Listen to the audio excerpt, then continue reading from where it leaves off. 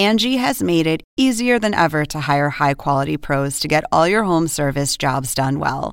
Just bring them your project online or with the Angie app, answer a few questions, and Angie will connect you with local pros who match your specific needs. Or book a service instantly at an upfront price. So join the millions of homeowners who use Angie to care for their homes and get your next home service job done well. Download the free Angie mobile app today or visit Angie.com. That's ANGI.com. Welcome to an HBO podcast from the HBO Late Night series, Real Time with Bill Maher. Start the clock.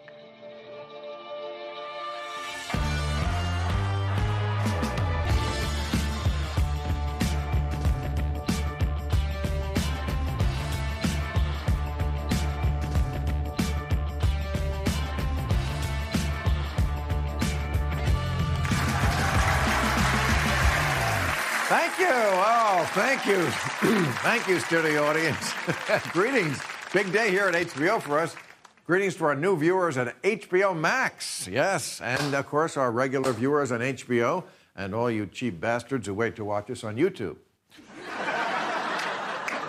But look, it's like, what is it, our 8th show here from the home? And look, it's frustrating, but I am very happy that we are still able to do the kind of show we do here and put it on. I mean, it's nothing sadder than watching the Real Housewives try to throw wine at each other over Zoom. That is... But we had a big holiday weekend, Memorial Day, and boy, Americans could not wait to get out there. Boy, the gloves were off, and then when the masks came off, and eventually the pants. Did you see the like the Lake of the Ozarks and the Jersey Shore, my home state? You know, people, I got to say, Americans, it proved once again, Americans, they want to do the right thing. But if someone taps a keg and cranks up the Leonard Skinner, all bets are off. And you can tell conservatives, even conservatives, are a little worried about this. We still need to take precautions. But like Sean Hannity this week was almost begging people to wear the face masks. I guess he finally has realized that the Venn diagram of most vulnerable Americans and Fox News viewers is a circle. But you can't blame people for wanting to get out there. The Census Bureau is now reporting that 1/3 of Americans are showing signs of anxiety and clinical depression. And they've gained weight. 1/3 of Americans are now half of Americans. Yeah, we got to get in shape again. Our own Governor Gavin Newsom here in California said he will know in a week if the gyms can reopen, and I hope that is the case, because Californians, we miss our gyms. Not the workout so much, the staring at yourself in the mirror part. That's the part we miss.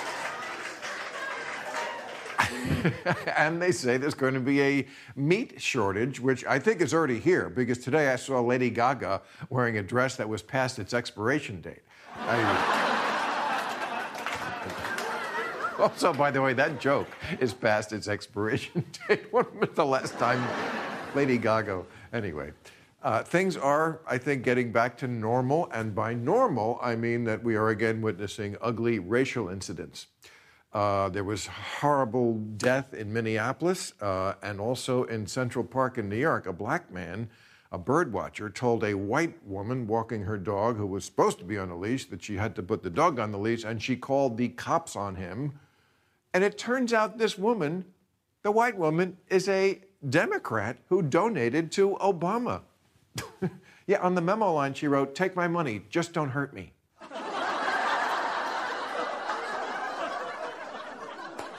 Another sign that we are returning to normal is that Trump is golfing again. Yes, golfing. And he assures everybody, yes, I'm golfing, but I am laser focused. Not of course, on the virus, on stopping Joe Scarborough from killing again. Did you see that? He wants Joe Scarborough. This is incredible. He thinks Joe Scarborough killed somebody in the 90s, and now Trump wants forensic geniuses to investigate on a new show called CSI Brain Fart.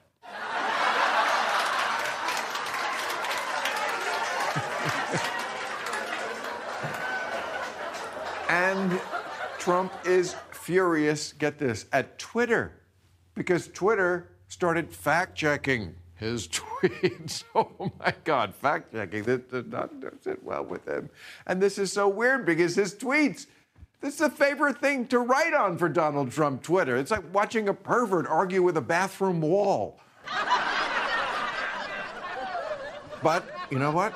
Can't blame it on the hydroxychloroquine. He said, Donald Trump has said he has quit taking now hydroxychloroquine. He has pronounced himself completely cured of mad cow disease. But no word on whether he's going to give up the idea to imbibe household disinfectants. I tell you something, his fans haven't. Pine Sol now comes in prescription strength.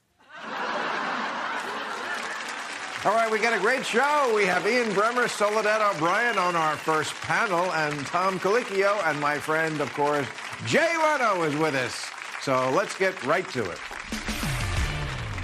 All right, he is the owner of Crafted Hospitality and founding member of the Independent Restaurant Coalition. Please welcome one of our favorite chefs, Tom Colicchio. Tom, how are you? Considering all things considered, I'm doing okay, Bill. Yeah, you're in the restaurant business. That's got to be tough because I know no business has been hit harder by this pandemic than the restaurant business. And I must tell you, there is no business I miss more. And I know a lot of restaurant people through my life, and I know that this is a tough business. Even in good times, it's hard to run a restaurant. You guys are always on a very thin margin. Can restaurants survive with distancing and the restrictions that even if you reopen it, they're going to want to put on it in some places? Yeah, I think you're hitting the nail on the head, Bill. And people keep asking, when are you going to open up? When is it safe to open up? And that's really not the question. The question is, when does the dining public actually feel safe to go into a restaurant where people are wearing masks, where there's the smell of disinfectant in the air, where you have to run behind someone when they touch a door handle? And so I think we're still a ways away from that. Restaurants are the kind of place where people want to go and cut loose and celebrate and have a good time and get a good meal. And I just don't see that kind of atmosphere right now. So we're still a ways away. And you're right. We're one of the few industries forced to shut down. The home delivery model and all that. I mean, it's just kind of it's helping a little bit, but it's really not going to make a difference. And so we're looking at a pretty bad economy for restaurants for a while now until we find a cure.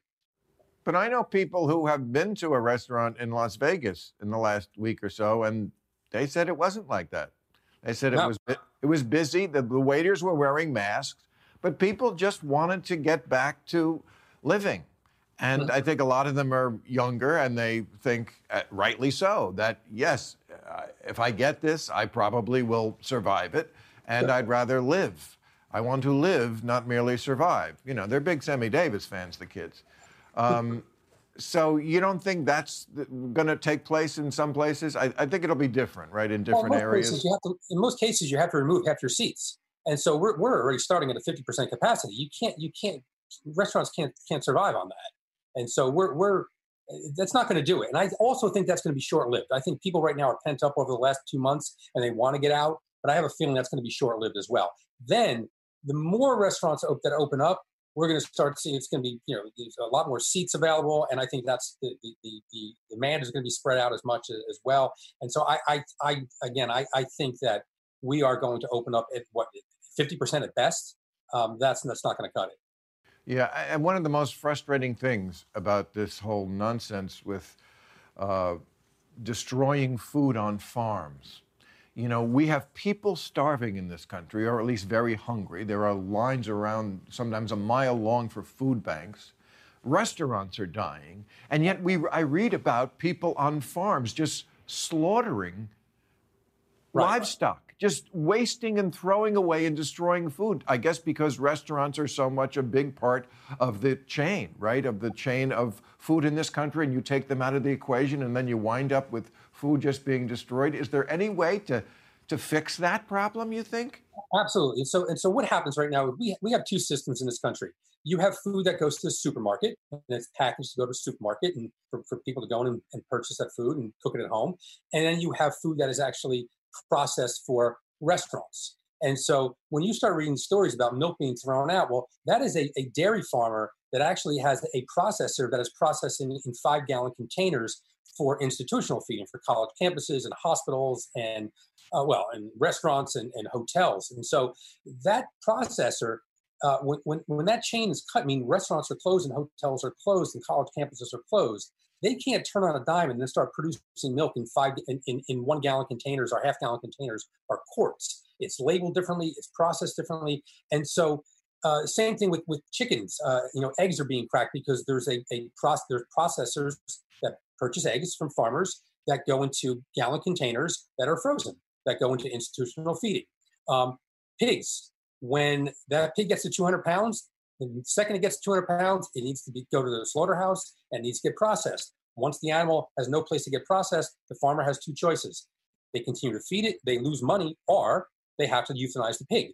When that pig's 250 pounds, it doesn't work anymore in that slaughterhouse. And so we have two systems. Now, what could have happened if we had a plan in this country to actually deal with a pandemic and deal with those lines of people that are struggling to feed themselves right now, we could have very easily put that food through restaurants, had the federal government actually pay the restaurants to stay open during that time, replace that revenue that we lost from regular customers, and turn each restaurant in this country into a community feeding center.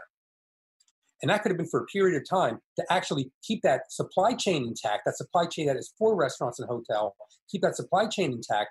Food wouldn't have been thrown out, and you wouldn't have seen these lines of people lining up for food banks because they could have gone to the local restaurant to get a really good, quick meal. Again, I'm not going to serve dry-aged steaks to do that, but I could put together really good, wholesome, nutritious food that people can pick up, or we could have delivered to people to actually take that bottleneck that is a food pantry and actually spread it out to many, many restaurants. Well, why can't we do that on the state level? Obviously, there's a giant leadership void at the top with Trump, but why can't, that sounds like a smart thing that a smart governor like the one we have here in California would go for. Well, they actually are. Governor Newsom, it does have a program where he actually is, not all restaurants, but some restaurants have turned into community feeding centers, especially for homebound elderly. We're doing it in New York, too. And so what happens is, but the problem is that the local governments, state governments are going to run out of cash. They're already cash starved, and we're going to start seeing services being cut. And so this has to happen from the federal government. They can do it through states, but the money has to come through federal funding. But then you have to have a plan for that. And, Bill, all these years that we've heard that government's too big, and the old Grover Norquist axiom that we want to take government and shrink it down to the size that we can drown it in a bathtub. Well, guess what? We're drowning in that bathtub now. And so we don't need big government. We need smart government. We need government that is efficient. We need government that actually is going to react to the needs of the constituents. And that's what we're going to need right now. But that takes planning. And that's what we don't have right now. We don't have people who are running our government that are forward thinking. But what government still can do, of course, is write giant checks for money they don't have, which they have done in this crisis as they needed to. How has the restaurant industry fared with getting that recovery money?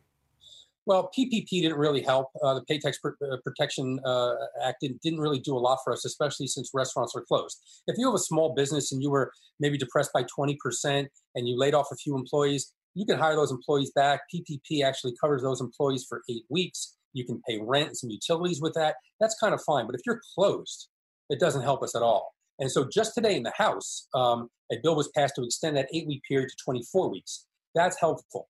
Take that 75-25%, where 75% goes to payroll and 25% to rent. They actually stretched it out a little bit. It's more like 60-40. And so also the period of time that you can actually pay the loan portion of PPP back was extended to 5 years from 2 years. Those are all really positive things. But the Independent Restaurant Coalition, what we're asking for is we need a restaurant stabilization bill. You can bail out airlines and banks in time of need. And we're not looking for a bailout, but we're looking for just some runway to keep open. And what's at stake here, Bill, is small independent restaurants employ 11 million people in this country. And if you factor in farmers and fishermen and cheesemakers and winemakers, it's probably closer to 20 million people. And so we're simply asking the government, if you're going to spend stimulus dollars, and you said this earlier in the interview, that our margins are slim. Well, our margins are slim because 95 cents for every dollar we take in goes out the door. And so if you really want to actually take stimulus dollars and put it through an entity that actually will spend that money, we're not going to buy back our stocks with this. We're not going to give, our executives bonuses. That money's going out the door into the economies. I think that's very reasonable for an industry that involves 20 million Americans to ask for a bailout. And I would also just say in conclusion, I don't know if people really understand how much restaurants are vital to the lifeblood of civilization. Civilizations happen because of cities, and cities don't really exist on a cultural level without restaurants. People need to sit together. I mean, we're not exactly a cafe society. Europe is more, but we still do need to sit and break bread and talk with each other. And when I hear about fabled restaurants going out of business, you know, Swingers went out of business. Well, the first one here, I don't know if you know Swingers. It's a diner. It's the movie Swingers, Jon Favreau's great movie. Yeah. And it's where Quentin Tarantino wrote every one of his scripts sitting at that diner bar there. And, you know, I just don't know if people understand how much we are losing cultural-wise when restaurants go out of business. And you're right. Restaurants have become a part of culture, and these are the places that we're going to need to go to feel normal when we get through this. On the other side of this, places that you're going to celebrate birthdays and anniversaries, places where you're going to go to actually hang out with your friends, grab a drink, a bottle of wine, some great food, and feel normal again. And this is what we need to get back to. And you know, Bill, I'm hoping that the silver lining here, if there is a silver lining, is that maybe we're going to have a more empathetic country. You know, for years, you know, as you know, I'm an anti-hunger advocate. And right now, going into COVID, pre-COVID, there was about 38 million Americans on food stamps or SNAP. Right now, the estimate's that there's an increase of about 70%. So we're looking at another 25 million people. So after this, what do we aspire to get back to? 38 million? No, we could do better than that. And what I'm hoping is that the demonization of people who need help, saying they need to pull themselves up by the bootstraps and they make poor decisions and why are they having kids and all of that we've heard, sort of blaming those people. The average American now who's lost their job for no fault of their own, now they're struggling. And they're the ones who are now lining up for food at food pantries. And they're the ones who are filling out those applications for SNAP. Maybe now we'll have a better and deeper empathy for people who are, for no fault of their own, born into poverty or had a bad break and they need to get out of it. And hopefully now we're going to see a more empathetic country on the other side of this. That's what I'm hoping for. And also, I'm hoping that we see, because of these comorbidities revolve around food, diabetes and obesity and things like that. Hopefully, on the other side of this, we'll understand that proper nutrition and good food actually will keep people healthier and keep people from dying when the next pandemic comes around. What I've been preaching every week here. It's what I've been trying to get across. Beautifully said. Great to see you. Dine with you in person soon. Okay, thanks, Tom. Okay, thank you. All right. Well, this week I thought I'd show you my garden. I don't keep it to grow anything. I just keep it so I can reenact Don Corleone's dying scene from Godfather 1. You're spilling it. You're spilling it.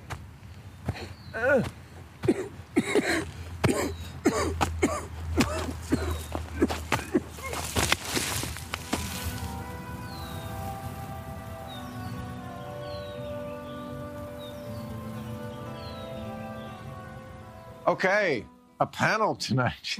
Wow.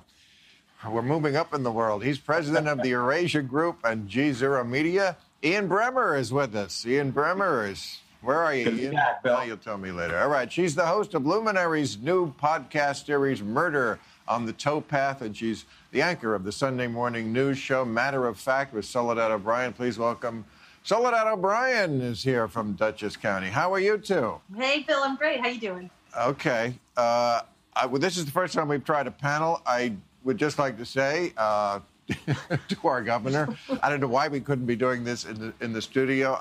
Here's my thing. The sooner TV looks normal, the sooner people will stop fearing, and the quicker the economy will get better.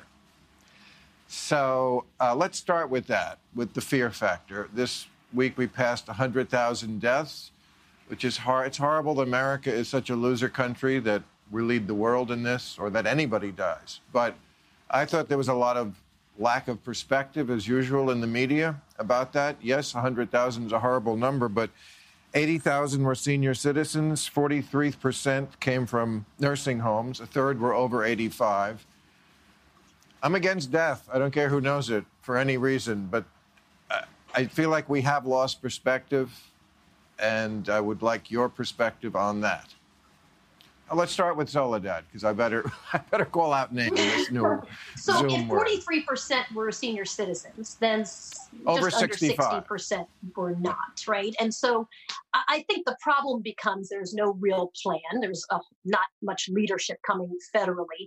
And because there's no plan, I think that's actually what has people more afraid. I do think the media, in a lot of ways, has blown this out of proportion because polling would show you that most people do support wearing masks and staying 6 feet apart, right? They also want to get back to work. Where I live in Dutchess County, we're roughly evenly divided, Republicans and Democrats.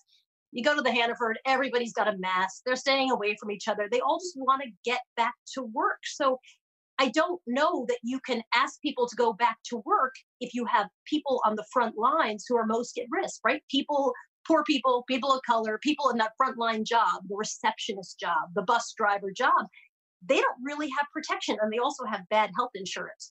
I think until you solve that problem of a strategy, a vaccine, I don't know how you're going to actually really get people to buy into going back to work. Bill, I mean, I think that we need to put it in perspective. The United States, 100,000 is a horrifying number, but per capita, the mortality we're seeing in the United States is about what we saw in Europe. And Trump isn't running Europe. Germany's done a better job per capita. The UK, France has done a worse job. And on the economic side, I got to tell you, I mean, every Democrat I talk to tells me Jay Powell from the Fed has been fantastic, and they're happy that we've seen bipartisan support on the fiscal plan as well. So, I mean, it's easy to poke at Trump because he is so buffoonish and he has so little interest in actually leading. But if we put Trump aside for a moment and just look at the United States, the government, with all the governors, with all the legislators, with all the CEOs, with everyone kind of trying to get us out of this, you'd say that the U.S. kind of looks like a lot of other advanced industrial economies right now. Okay, let me move on as long as we're on media, and you mentioned Trump. He got mad at Twitter, which I think is amazing because that was, that's what Twitter to him is what radio was for FDR. It was this new medium. He could reach the people directly. He loved it, but they did something you don't do with Trump. They fact-checked him. I don't know why they suddenly decided to do this, but they put a "get the facts." Well, that is not the phrase this man likes to hear. So he is threatening now an executive order to roll back the immunity that the tech companies have. So basically, you could say whatever bullshit you want, and that's free speech, which I support, by the way. And so did Joe Biden. Joe Biden also for this revoking of Section 230. What do you think about that? The tech companies and Zuckerberg weighed in on it. What do you say? I think there's a reason. Well, I mean, you had Mitt Romney saying that it was wrong of Trump to go after Scarborough for this obvious fake news and being behind a murder. But Romney wasn't prepared to do anything about it. Right? There's been a lot of folks that have been hand-wringing, but they understand that taking action is a step too far. And so here you've got Jack from Twitter saying, I'll be the guy to take the flack from everyone. I'll start fact-checking Trump. And, obviously, incoming comes pretty heavily. They make a lot of money off of Trump. And I suspect that tweets that Trump puts out that are fact-checked will end up performing a lot better than those that didn't, because that means that those are the ones the media should go crazy after when they don't like him. And those are the ones that his supporters should promote even more heavily. I don't think the way you're going to go after Trump is by fact-checking him on Twitter. And I don't think Trump is going to be able to do a darn thing, nor does he want to do a darn thing about the social media companies in reality. Yeah, I don't think it matters at all. It's not going to have an impact. And that fact check is it's the bare minimum you could possibly do. Social media companies make a ton of money off of Donald Trump. And because of that, you're not going to actually see them utilize the myriad of tools that they could use. They could deplatform him. We know that. But should a politician they choose not to. Listen, Facebook's entire financial model is based upon reaching very specific populations with very specific information. So they're just never going to actually get rid of him. And so the arc goes, Trump says something completely outrageous. The media says, oh my goodness, did you see this outrageous thing? And they amplify it and they use social media to do that. And the circle continues and continues and continues. And there's a financial model that supports it, and it's just not going to matter. Okay, so let me move on to this issue.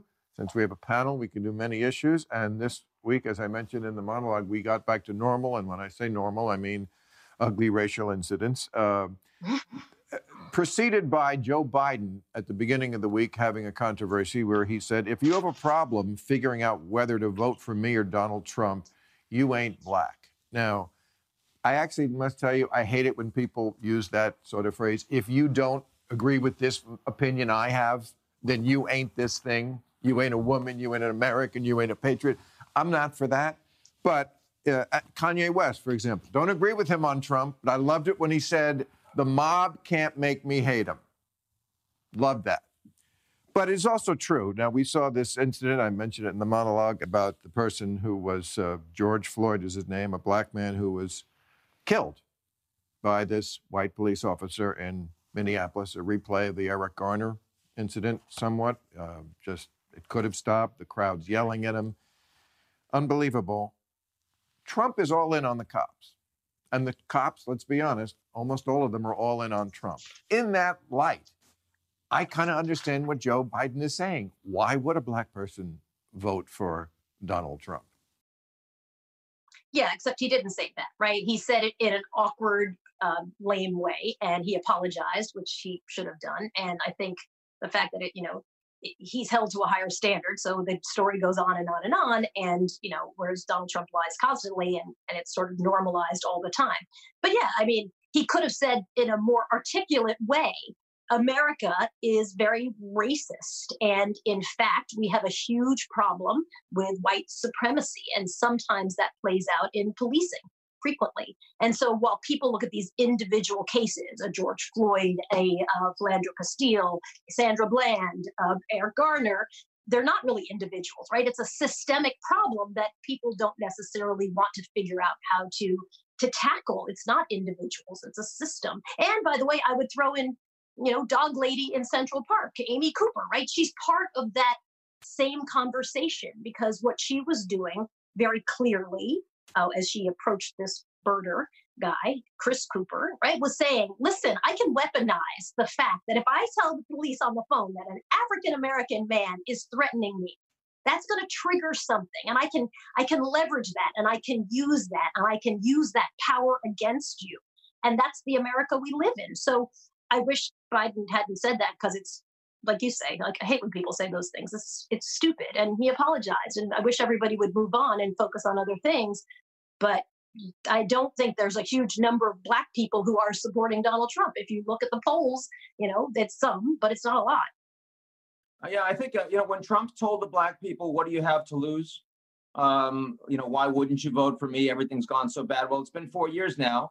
And I think they actually have some experience with what they have to lose under 4 more years of Trump. Yeah. So, Biden can make some really awkward statements, but I don't think Biden's in any danger of losing the black vote to our present president. Yeah, it's a shame because when you look at this situation, you mentioned the Coopers. They're both named Cooper, the people in Central Park. If people weren't following this closely, there's a bird watcher, an African-American guy named Christian Cooper. He's a bird watcher. And Amy Cooper is a white lady dog walker, and no relation.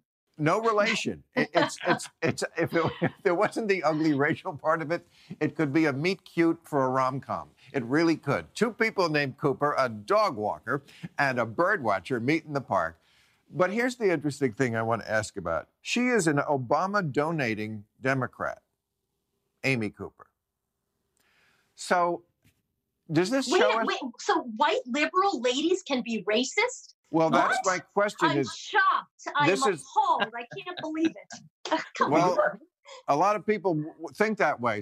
Certainly, conservatives feel, I know, talking to them often, that liberals are phony about issues like this. That's one thing they don't like about liberals. They say, well, you scold us for things like using oil, but you use oil. You scold us for being elitist. You bribe your kids into college. You scold us for being racist, but you take advantage, even if you're not racist in the park, of racial inequities in hiring and jobs and housing and lots of stuff. And in this case, it's going to look to a lot of people, yes, like white liberalism is this thing. Am I on camera on Zoom? It's very thin, very thin. Is that what you're saying, Soledad? There are plenty of white liberal people who are racist. And I think Amy, and I have no idea about her political leanings, but I'm not surprised at all. She's in New York City walking her dog. I'm not surprised. And by the way, I think if you poll enough Black people that you, well, I was going to say bump into on the street, but we're not doing that anymore, that you call up on Zoom calls, they would tell you, yeah, they work with lots of white liberal people who also were racist. So it's not a surprise. And I think it's just a mistake to think that white liberal ladies can't be racist. I think we should just understand that the reason why Trump was elected and the reason why there is such incredible polarization in society right now is because the top 10% of earners in the United States have been so focused on ensuring that they not only maintain, but also extend their privilege. And for me, the scandal that really summarized all of this was Varsity Blues and all of these very wealthy people that were doing everything possible to ensure that their kids, not deserving, found a way to get into those best schools. And when I saw that Greenwich, Connecticut, that 50% of high schoolers taking the SAT out of Greenwich had letters from doctors that allowed them to take it with no time restrictions, unmonitored. That's not just rigged. I mean, that is the system. That's structural. That's if you have any capacity, that's what you're going to do. And I think that comes in every shape and every form. But we know what it's about. And this Central Park incident was yet another reflection. And everyone on the wrong side of that said, yep, we know what that's about. Yeah, and I think structural is the key word, right? So it's structural. It's beyond even liberal or conservative. It is the structure of how historically white women, and there's 5 gajillion examples of this, have been able to leverage some power against somebody, Black men. I mean, I think the thing that I found most interesting about Amy Cooper was this idea that she makes it so clear, right? And she gets on the phone and says, an African-American man is threatening me. She knows exactly what buttons she's pressing in order to get the police to respond a certain way, a way that could have ended up like, Mr. Floyd. So, yeah, I don't think it matters whether she's, writing checks to, liberal causes or whatever. I'm not surprised at all. So let me ask you about the other incident in the police, because it's amazing to me that the police are still doing this when they're on camera, when there's a crowd filming them, because we've been in this we caught bad cops on tape era now for almost a decade. You'd think that even if the cops wanted to do this at this moment, after seeing many other police now being sent to prison for this kind of stuff, you'd think they'd go, oh shit, there's a crowd with a camera. I really should I don't want to take my knee off his neck, but I'm going to, because for me, what is it with the cops that they're still doing this? Is it the training? Why didn't the other 3 cops who are there, why couldn't they have found it in themselves to say, come on, buddy, in a bar fight, you stop your friend. Come on, that's enough. What is it with the cops that they're still doing it? Part of it is people don't go off to jail, right? No one, very rarely are police officers convicted of murder. So I think that, there's a sense of entitlement around that. And I think there's a certain amount of sort of expectation of who's going to be on your side. Did you know police shootings of civilians go up every year? They've been on the rise. Even as violent crime has gone down, police shootings of civilians goes up. So yeah, I don't think that anybody feels, listen, there's going to be some kind of retribution and I'm going to be held accountable, because the opposite is actually true. Sure, some people get fired. They can go and get other jobs. They very rarely actually are penalized to the full extent of the law. And we know what really happens frequently. If it does go to court, then, sometimes people are freed, and then it kicks off days of rioting, obviously. So, yeah, I think that it's very rare that there's some big penalty and everybody's afraid of being penalized. Well, there used to be no penalty. And now in the last 5 years, we have seen 5 or 6 policemen go to jail for quite a long time. So I don't know if that argument really still holds. Is it not more about the attitude? I feel like with the police, and I know most police are good, even though we have a lot of bad videos, but I've certainly known cops, personally known them, and they are not bad people. They're very good people, and it is a very difficult job. But it just seems like maybe we attract the wrong type sometimes. The one who is going to make up for high school. They seem to be obsessed with, this guy seems to have done this, I think, just because the crowd is saying, stop doing it. So he's like, well, then I'm not going to. I'm in charge. It's always about recognizing my authority. The essence to me of the police problem is bad attitude. I was shooting a doc in New York City, in East New York, actually. And as I'm shooting that doc with a guy who'd been stopped by the police and roughed up and had a case against them, literally the police would do sort of U's in the street to kind of show off their power. And I'm like, I'm literally shooting with 2 cameras, a documentary on this very thing. So I do think there is a certain amount of power of, listen, we're the authorities here. You see it a lot. And yes, I think it's a very stressful job, obviously. But also those few people who go off and get incarcerated, they are, compared to the number of civilian shootings, that's a small percentage. That's not a large number. Yeah. Okay, let's move the economy. And you say that it's time to call what we're in now a depression.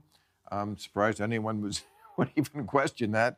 Here are the latest 40 million claims for jobless benefits now. A third of small businesses do not expect to ever reopen. That's 40% African-American businesses. I see in the paper today, renters. I mean, this was so completely predictable. People who rent, they're not rich people. So they're living paycheck to paycheck anyway. Now, no paychecks have been coming in. They're getting thrown out on the street. So I don't know what to tell you. I always thought the response was too heavy-handed. What's going to look, when the November comes around, who's going to get blamed for this economy? I think it's the people who were let's shut everything down. Let's not even try anything Swedish-like, because the economy is probably going to be a bigger issue in November. What do you think, Dan? There's no question that the narrative is going to be completely divided depending on whose side you're on. And Trump is doing everything possible to represent the party of, yes, I want to get your job back. I want to reopen. I want to try hydroxychloroquine. I don't need to wear a mask. It's going to be okay. I mean, that's just a more fun place to be. And given that in the third quarter, we're going to have massive double-digit unemployment, we're going to be facing a 6 to 8% economic contraction for our country in 2020, but the trajectory is going to be positive. And I mean, this was the guy that was signing newsprint that showed that one day of the market popping after all the days that it was contracting like hell. He's going to send that message out there and he'll be effective with his base. The thing that I think is most important is we're going to be socially distancing come November time. And in the red states, you're going to have a whole bunch of people that are going to be hearing this story. You don't have to worry. You can come out and vote. It's okay. And in the blue states, where they've actually been hit a lot harder in terms of numbers of death and numbers of people that have symptoms and the rest, they're going to have people saying, no, you've got to stay locked down. We've got a second wave. That plays well for Trump. And that's also the reason, of course, that the Trump administration wants to blame the Chinese really heavily for this. He keeps doing it every day because the original sin came out of China. They covered it up for the first month. So it can't be Trump's fault. Hard to blame Obama, plausibly, though he'll try. It's got to be evil China. And the potential that we'll be in a Cold War with the Chinese, an actual Cold War over the next few months, because that's a very useful thing to do.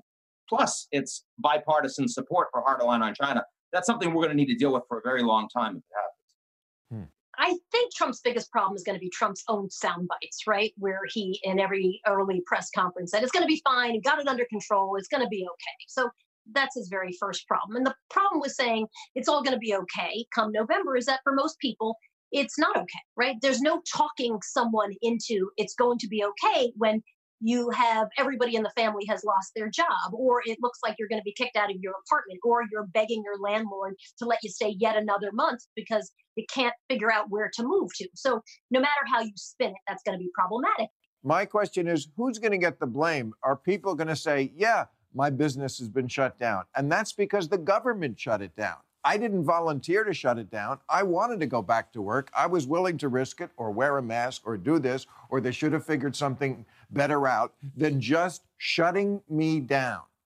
I feel like that's going to be a problem for the Democrats. I think it's tough to be the party of no. I think it's hard. You don't want to be in a box on this. You want to tell people that there are safe ways and you want to get back. But what's going to be really tough is that the last few months, at least, relief has been made available for the small businesses and the individuals losing their jobs and the rest. And I don't know that we can keep that going through November. And obviously the polarization is going to get much, much greater. If it turns out that money isn't there, even though you got 40 million people out of work, millions will be coming back to work. That's the narrative they're going to want to play. But I worry that our government is going to feel a lot more broken in October time. And that's going to be tough for Trump too. But the polls don't support that, right? The polls, so people actually don't want to go back to work fully until they feel like it's safe. And that comes down to a plan, and that comes down to a president who has no plan, whose leadership is not even bad. It's just a huge mess. It's a disaster. So, I don't see it as people saying it's the Dems' fault. They're going to say, listen, the president who we knew was a disaster and who's for many people, continued to be a disaster, will now a pandemic shows up and he drops the ball in a myriad of ways, and he now holds us. I think they're going to blame him. All I'm saying is so far, this is the worst economic crisis of our lifetimes, and we're at 4+ months in, and so far Trump's approval ratings are flat. In Brazil, the president is down 15 points. In Germany, Merkel's up to 80 right now.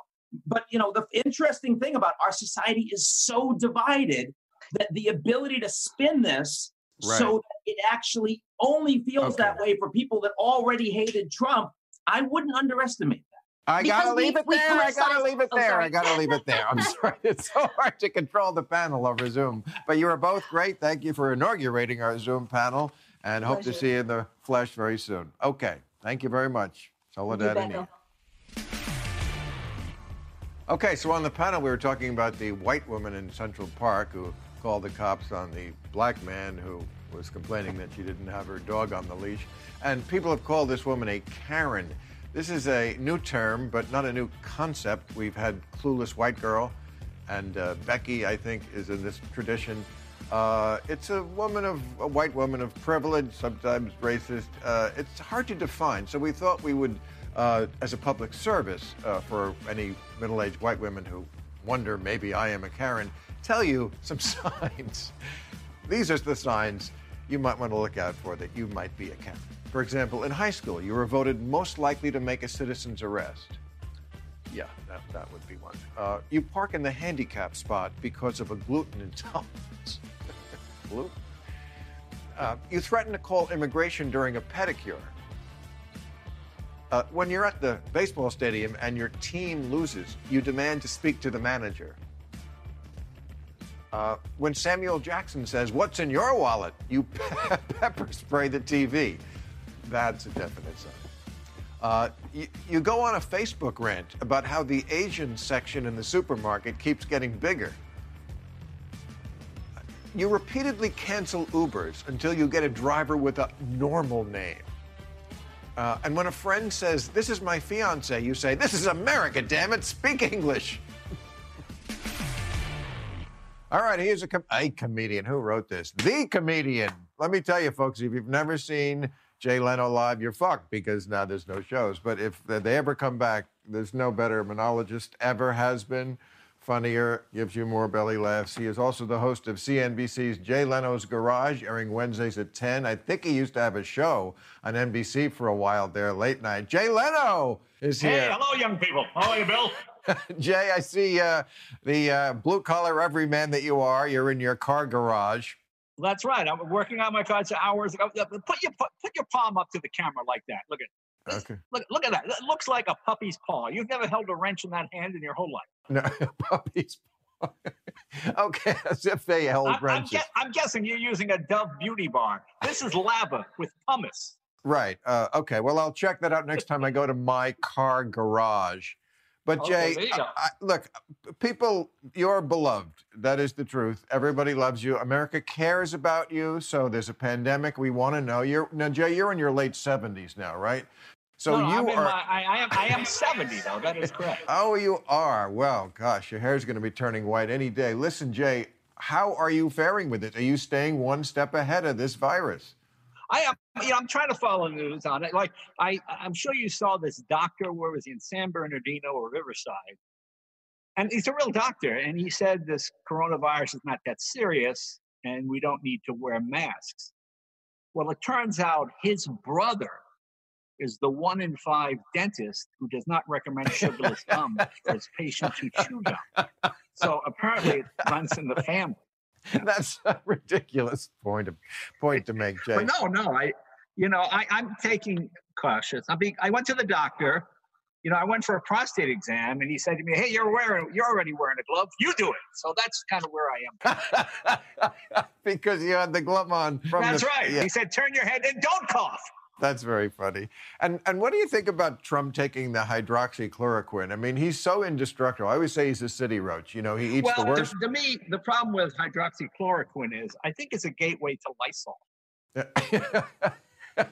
That's right. What do you think about? You don't think of it, but one leads to the other. But they're saying now that the virus does not live on surfaces. It's interesting because so much that as with every news story, so much that you find out at the beginning, they then say, "Oh no, we were wrong about that." And I read it can live on plastic for up to 3 days. So if you're in Beverly Hills, don't touch the women.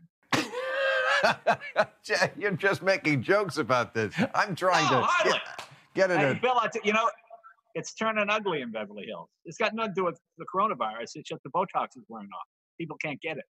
Well, you know what, Mr. Blue Collar, I want to ask you about that. Yeah. I see this phrase all the time on TV and in the news. We're in it together. But I think a lot of people feel like, well, for the richer people, this was a staycation. But the poorer people now are getting thrown out of there's some truth to that. I mean, I have to say, for me, there are some advantages. Like the night I said to my wife, "Honey, I'd love to take you to that new vegan restaurant, but it's against the law. I'll stop it in and out and get some burgers and bring them home, like we have every night for the last 69 days. Right. Well, what about that burger thing? I hear that there's going to be a meat shortage and that there's already problems in the pipeline. Well, the interesting thing about that is I saw this guy talking about global warming, which of course is your issue. It's all our issue.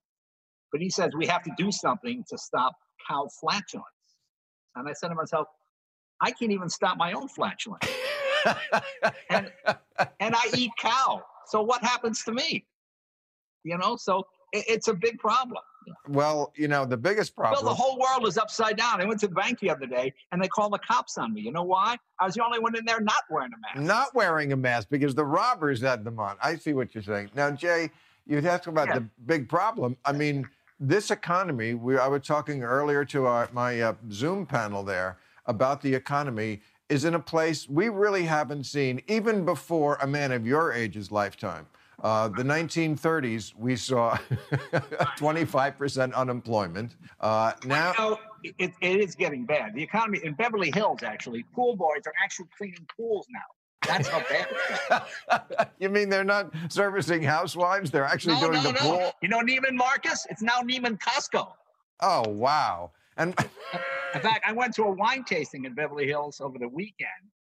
And the way it worked is you drank the wine and you had to spit it out into the glass of the guy next to you. That's how bad. That is saving money. Next thing you're going to tell me that Keebler's playing off the elves.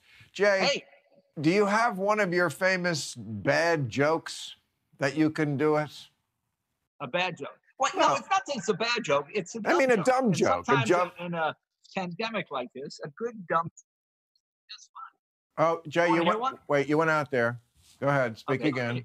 All right, here we go.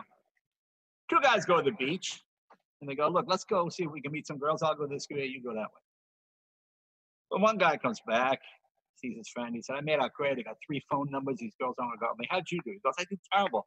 I can't meet women. I'm not like you. I just don't have that gift. He goes, no, I'm going to tell you a trick, okay? And this is guaranteed. He goes, what's the trick? Go to the grocery store, get a potato, put the potato in your bathing suit, then walk around the beach. The girls are going nuts. He goes, that works?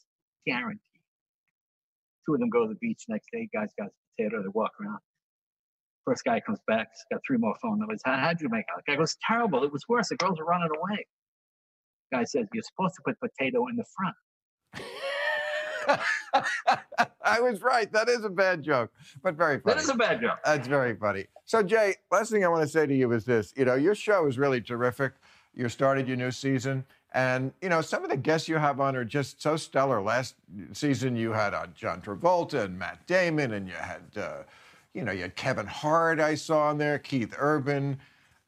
We had Elon Musk the other night. Elon Musk. Had, Blake Shelton. Right. Blake. My phone never seems to ring for this show, Jay, after all the years. It's an unlisted number. That's why I tried to call it. You have my number, and somehow why don't I make the cut for Jay Leno's Garage? You should come on Jay Leno's Garage. That's what I'm saying, is I've never been asked. Oh, well, I'm asking you now. I think you'd be good. Well, sure, now that I shamed you into it, of course, what are you going to do on national television? Great. When can I show up? We'll talk about that after the show. No, tell me now, Jay. What should I be there? Well, I'll be there in the morning. I'll get up for it. Well, we're not taping right now because of the coronavirus. But I'll be the first in line. Yeah. Okay. All right, Jay. Can I give you an example of price gouging that I've seen? Yeah, sure. The 99-cent store is now accusing the dollar store of price gouging.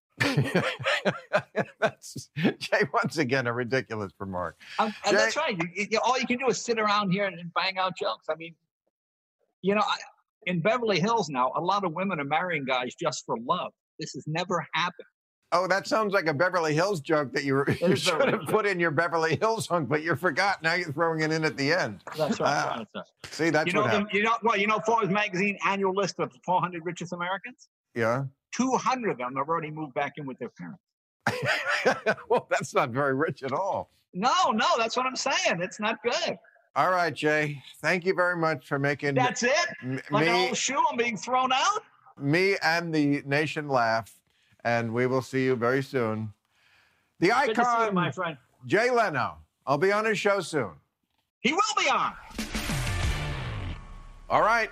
It's time for new rules. New rules, everybody. New rule, from now on, all weddings should be Zoom weddings. I'm not saying there's anything positive about this pandemic, but not having to fly to North Carolina to stand on a beach in a tuxedo comes pretty close. If you ask me, the perfect destination for any wedding is my couch. New rule, if you need to go to church this badly, just go. Ma'am, I don't know what you're confessing to, but this is not safe. Not because of the virus or the priest is in the middle of the street, but because he's within 500 feet of a school. Oh, terrible. New rule, check, please. Is this really the future of dating? This does not look fun. It looks like someone forgot to take Barbie and Ken out of the packaging. Do you have protection is a question that should come at the end of the night, not the beginning. New rule, in order to save time, hardcore Trump supporters must merge all of their insane conspiracy theories into a single, unified omnibus of batshit. So here it is, deplorables. Listen, I'm only going to say it once. The deep state helped Obama fake his birth certificate so we could wiretap Trump Tower and frame anyone who got in the way of Hillary's pizza parlor pedophile ring. But then QAnon was on to us, so we activated our army of 3 million illegal voters and had Joe Scarborough murder Jeffrey Epstein so the UN wouldn't find out that windmills cause cancer. New rule, people must do something other than bang pots and pans to set off fireworks to show their appreciation for essential workers. Trust me, the last thing that people who work want to deal with after a 12-hour shift is noise. If you really want to show them you care, shut the fuck up and let them get some sleep. And finally, new rule, someone has to tell me, if we can do this now, why can't we do this? People have started flying again, and some planes have been packed. Why is American Airlines safe, but not American Airlines Arena? Viruses like concerts, but are afraid of flying? Then how about we have a concert on a plane? Maybe Elton John could lend us his old tour plane, the one with the organ on board. Would that make a concert safe if it happened at 30,000 feet in a cabin filled with recycled coughs and farts while involuntarily spooning with the guy in 32B? Look, I'm glad the airlines are back in business. I'd like to see everybody back in business. And if folks are willing to take precautions and accept a small risk so life can go on, I say let that be our guide. The White House press corps is allowed to cover Trump's briefings, and of course they should. That's where we learn that drinking motor oil cures AIDS. But if Donald Trump is allowed to do his comedy act with an audience, why can't I? This reopening has no consistency. In LA, you still can't legally get a haircut, but you can get your dog's haircut. So he doesn't look stupid in Zoom meetings? Museums are typically spacious and very low risk. Why are they closed? But you can sweat and sway in a church? We're not supposed to congregate, but that's literally called a congregation. Georgia reopened massage parlors before restaurants, which only makes sense if the massage parlors serve waffles and the Waffle House gives happy endings. Across America, parks are open again, but park restrooms are not. So, what, move over bears? It's our turn to shit in the woods? It also seems like there's a different set of rules for single people. No one bats an eye if you live with family members who are coming and going, but if a mere friend who's not part of the family steps inside the house, break out the hazmat suits. Here's an interesting fact about viruses. They don't recognize marriage. And sharing a mailing address does not confer immunity. And we're not questioning any of this, which is a problem. Does anyone in charge of health in this country have any idea how much less healthy an airplane is than a baseball game? Let me help you out. Researchers studied 7,300 COVID cases in China and found just one that was connected to outdoor transmission. Yeah, you've heard people use the phrase, sunlight is the best disinfectant. Well, that got to be a metaphor because it was true. The virus doesn't like sun, like Rudy Giuliani. But humans do like sun and need it. There is a strong correlation between vitamin D deficiency and mortality rates. Science Daily reports on research that shows it might be as high as cutting the mortality rate in half. Well, vitamin D is something you get from the sun, not your phone screen. Outdoors, healthy. Unabomber lifestyle, not healthy. Why haven't our top health officials been emphasizing these things? Why haven't they given us any direction on improving our immune systems at a time when we need them the most? Imagine before the virus even existed telling your doctor, hey doc, I've been locking myself indoors, living in fear, day drinking and eating cheap takeout. Good healthcare plan? The vacuum in leadership isn't Trump alone. Yes, he puts the cluster in clusterfuck. Yes, he is the worst leader the world has seen since Idi Amin stopped eating the voters. But in late January, Dr. Fauci said the coronavirus was, quote, a very, very low risk to the United States. It isn't something the American public needs to worry about or be frightened about. On January 23rd, Trump got a briefing from U.S. intelligence, and he claims they underplayed the danger then. But the New York Times points out that Trump ignored a host of warnings he received around that time from high-ranking government officials, epidemiologists, scientists, biodefense officials, other national security aides, and the news media about the virus's growing threat. So all those people knew it was a threat by then. But Dr. Fauci was saying very, very low risk. In March, Fauci told 60 Minutes, there's no reason to be walking around with a mask. Well, there was, and he is now. That month, he also said, if you want to go on a cruise ship, go on a cruise ship. Look, I think Dr. Fauci is honorable, smart, and sincere, but I also thought that about Robert Mueller. And I worry liberals are once again falling into the same trap of lionizing someone just because they're the anti-Trump. Even before the virus, America had a far too chronically sick population, which is one reason we've lost so many now. We need to demand something better than how the entrenched medical establishment manages symptoms, but cures and heals far too little. All right, that's our show. I want to thank my guests, Ian Bremmer, Soledad O'Brien, Tom Colicchio, and Jay Leno. We'll be back next week. Thank you, folks. Catch all new episodes of Real Time with Bill Maher every Friday night at 10, or watch him anytime on HBO On Demand. For more information, log on to HBO.com.